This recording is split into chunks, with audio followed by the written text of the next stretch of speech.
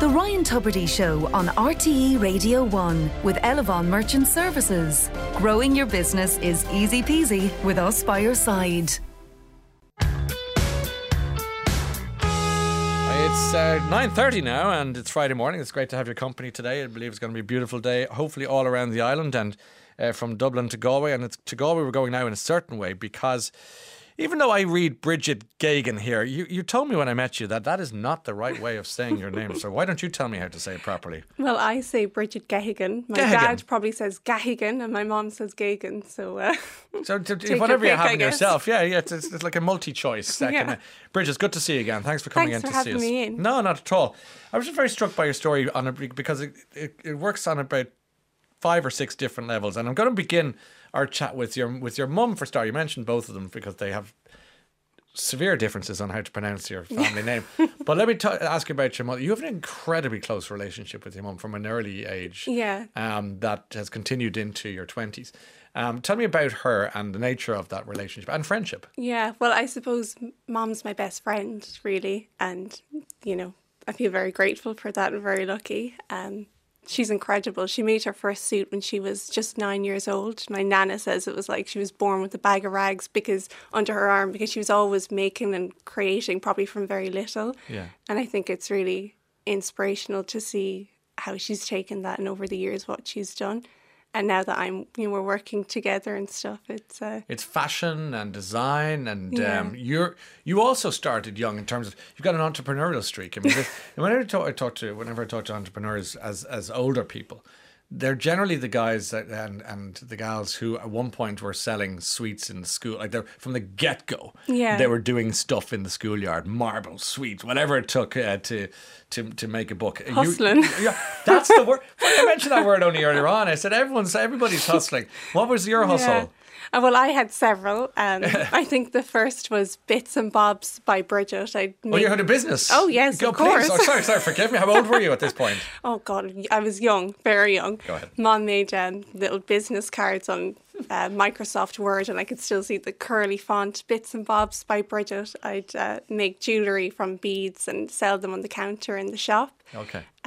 Then I went on to face painting at birthday parties. My brother got involved. He was DJ Odo, and so we were all doing it. Then I had Bumblebee cookies later on, and I'd go around in my little electric scooter selling cookies. So always on the move and on the go. You went to college ultimately. Where did you go? To Galway? I went to Galway. NUIG. And to study what? Law, actually. And I think it was... I wanted to do something that I could help people, and maybe because I'd grown up in fashion and in such a creative space, I thought I want to try do something different and maybe to prove it to myself that I could do it. But also, when they say Steve Jobs said, you connect the dots, you look back. When I was younger with my businesses, if I felt I was greatly wronged by my parents with labour rights or anything, I'd be writing them letters and Really? Yeah. At a young age? Oh, yeah. Dear sir, that is to say, Dad, I this is a grave injustice. A grave injustice. And then I'd go down and present it to them in the sitting room and kind of walk away very dramatically. My goodness. So perhaps they always thought, okay, maybe there is a bit of a lawyer in her somewhere. Yeah. But you married the interest in fashion with the interest in, is it human rights, would you say? Yeah. Okay, and how did you do that? So I moved to London after finishing my undergrad, and I worked in fashion marketing, beauty marketing. And then I think with COVID and the time to sort of think, I came back to Ireland for what was meant to be a weekend for St. Patrick's Day, and then ended up staying for 3 months. And I always thought I'd like to do my master's in international human rights at NUIG as well. It's the Irish Centre. And it just felt like the time to do it. So finished that in August. My thesis was on the human rights impacts of fast fashion. So I was looking at things from women's rights, labour rights, discrimination, fair pay, but also fast fashion's environmental impact, because that ultimately affects everyone. So I tried to incorporate what I learned through that into what I do now. Yeah, you're very much a product of your time in the sense that fast fashion is definitely such a talking point among your vintage. Yeah. And in a way, and trying to educate people of my vintage in that. You know what I mean? Yeah. And with that in mind, you also said women's rights. Can you tell me a little bit about that in Yeah, well, the I fashion guess world? garment workers predominantly are women in the industry, and I've seen my mom make and create all my life, so I have a real respect for what skilled work it is to actually produce a piece of clothing. And it's mainly women, like I said, who make it, and I kind of sometimes wonder how we have gotten to a place in society where such highly skilled work seems not to be valued or paid fairly.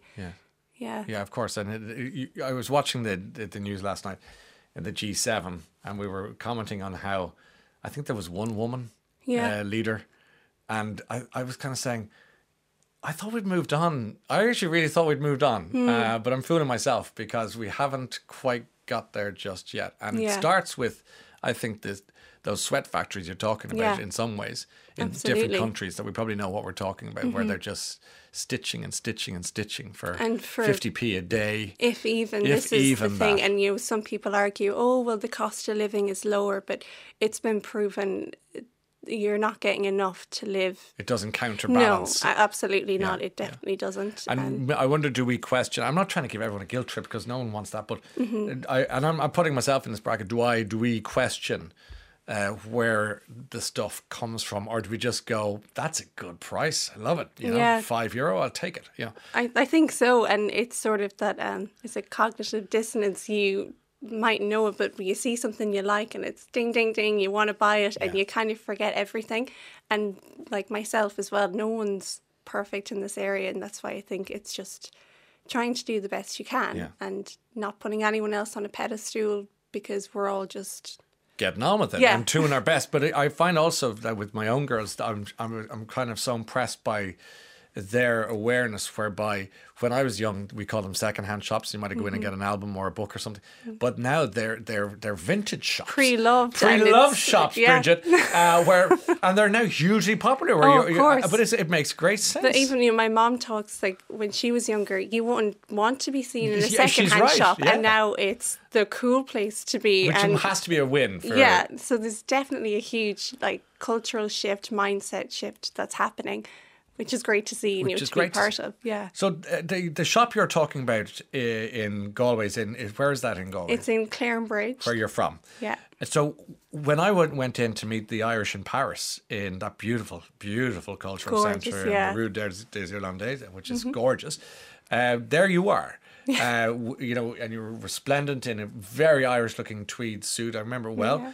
And we got into a big conversation about what you were doing there, because you had sent an Instagram thing to me as well with your mother outside the shop saying, come and visit us if you have time, which I didn't. But there you were at the centre.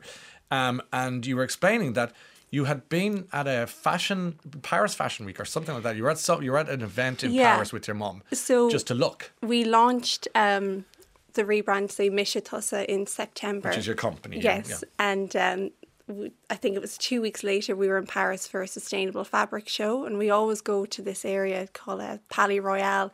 It's beautiful. They have vintage shops, Manolo Blahnik. It's an old palace. It's gorgeous, and I guess very kind of Irish of us and very open of us. We started chatting to someone and got on great, and then we saw there was an empty space, and I said to Mom, imagine if we had a shop in Paris. Could you, From Clarenbridge, imagine your bags, Clarenbridge, Paris. And I think maybe I'd watched a bit too much Emily in Paris, but I was very so much you were living the dream. I could see it now. And we went back to chat to our new friend, and she told us about this lovely lady, met her the next day, and it all just happened like it was What meant happened? to You be. met the friend of a friend, and then Friend of a friend who manages this gallery space, loves Ireland, had been to Ireland, loved what we were doing, we got on great with her, and that was it. We decided we'll come back and we'll open for Paris Fashion Week. Le pop-up shop. Yeah. So you opened up a pop-up shop in the Palais Royal. I took one for the team, moving over for 2 months. So tough one.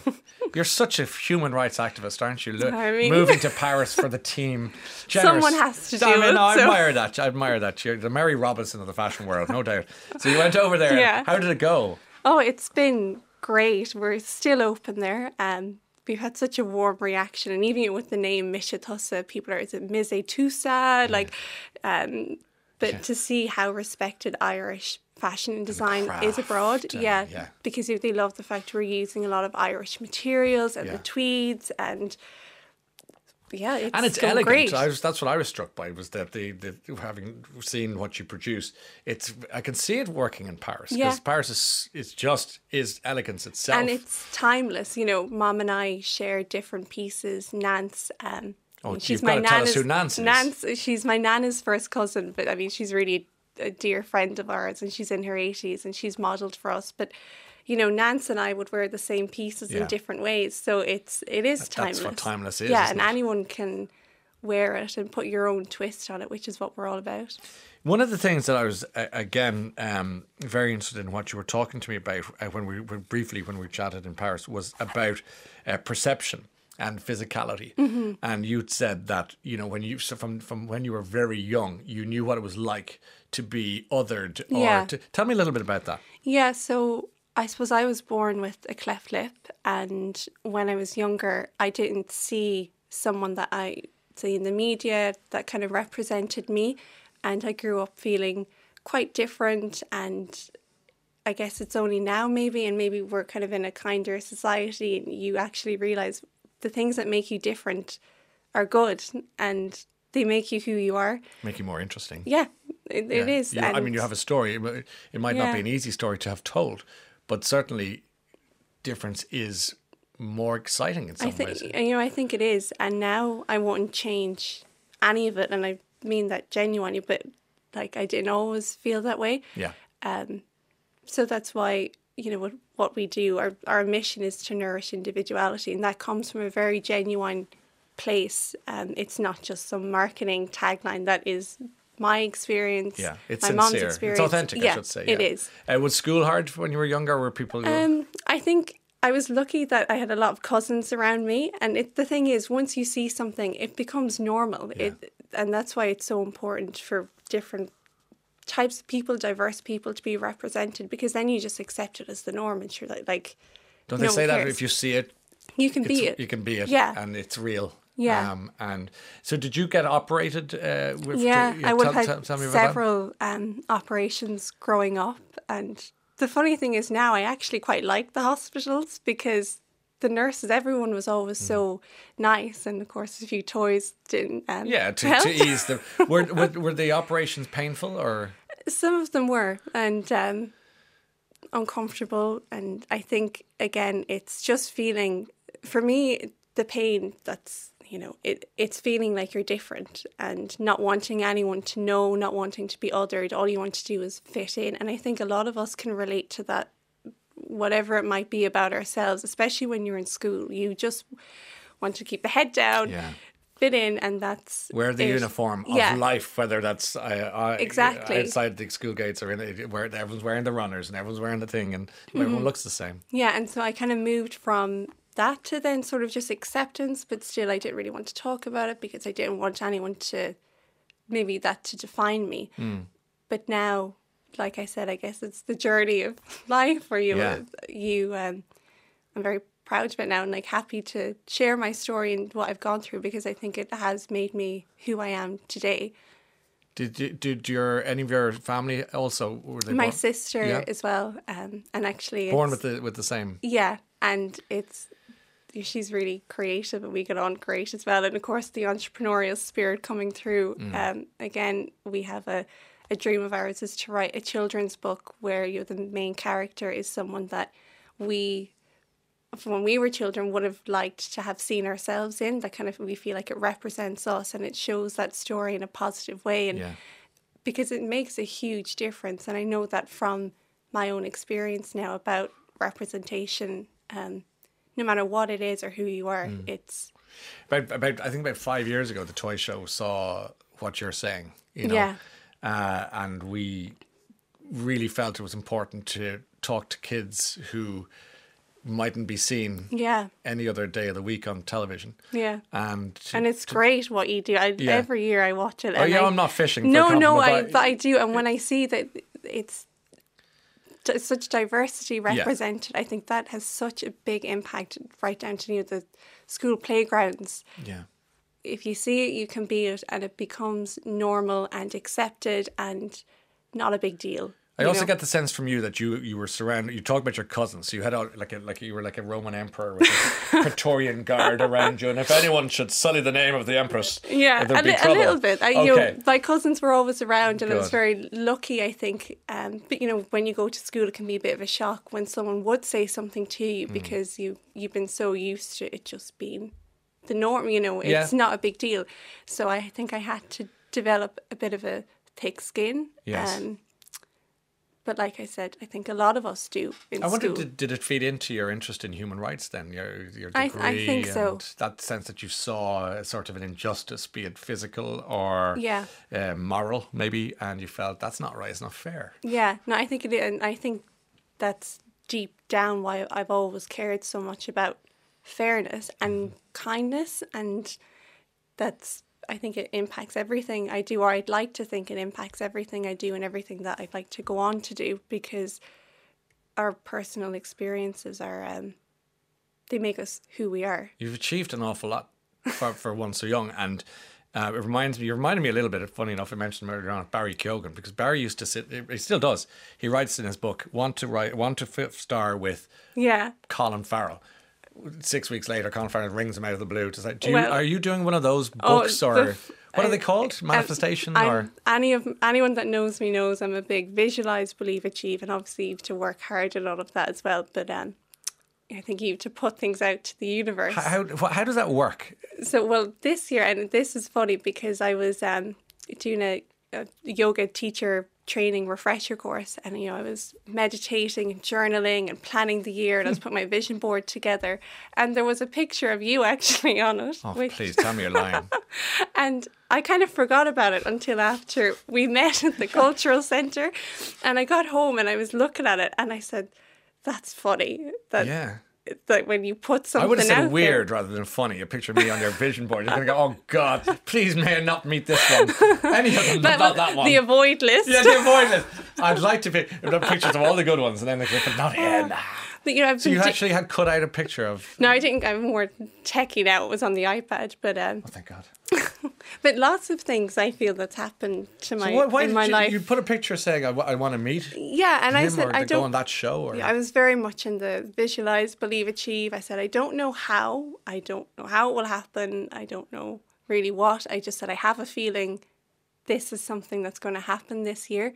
And when I look back over vision boards from years before, it is funny because a lot of things have come to fruition, and I think it's a combination if you work towards it and stuff. But yes, you can't just magic it. I mean, you have to earn it, or whatever absolutely. it is. But I think when people talk about like success or you can work hard, but a certain amount is luck and.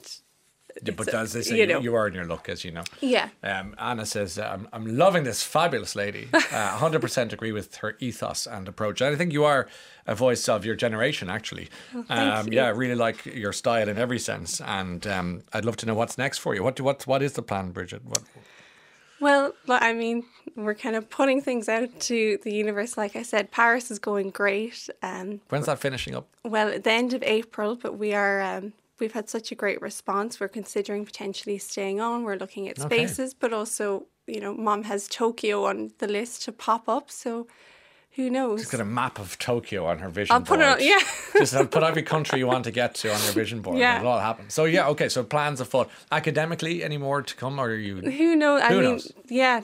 I think a big thing that I'd like to work on now is to use my experience potentially to work with beauty brands and fashion brands to have more representation. I think it's the big thing that I keep coming back to, and I think of 12-year-old me and what could I do that would have made her life easier and that would have made her feel seen and stuff, and that's what I'd really like to do, whatever form that might be in. It's on Instagram, you're Misha Tussa. That's MISETUSA for people whose Irish is a bit rusty. MishaTussa.ie. Yeah. If you want to see the what we're dealing with here in terms of style and business. Claire says, great interview, Bridget. Her mum, Meritta. Meritta, yeah. Meritta? Yeah. Meritta. From Dangan, County Offaly. Please wish them both wish them both well from a beautiful sunny Dangan from Claire. And Jerry Mahoney says, lovely to hear Bridget on the radio. She's also our classmate doing a postgrad in Trinity in creative thinking, innovation and entrepreneurship. An inspirational lady. Well, I tend to agree with that. Bridget, I won't say your second name because I'll offend one of your parents.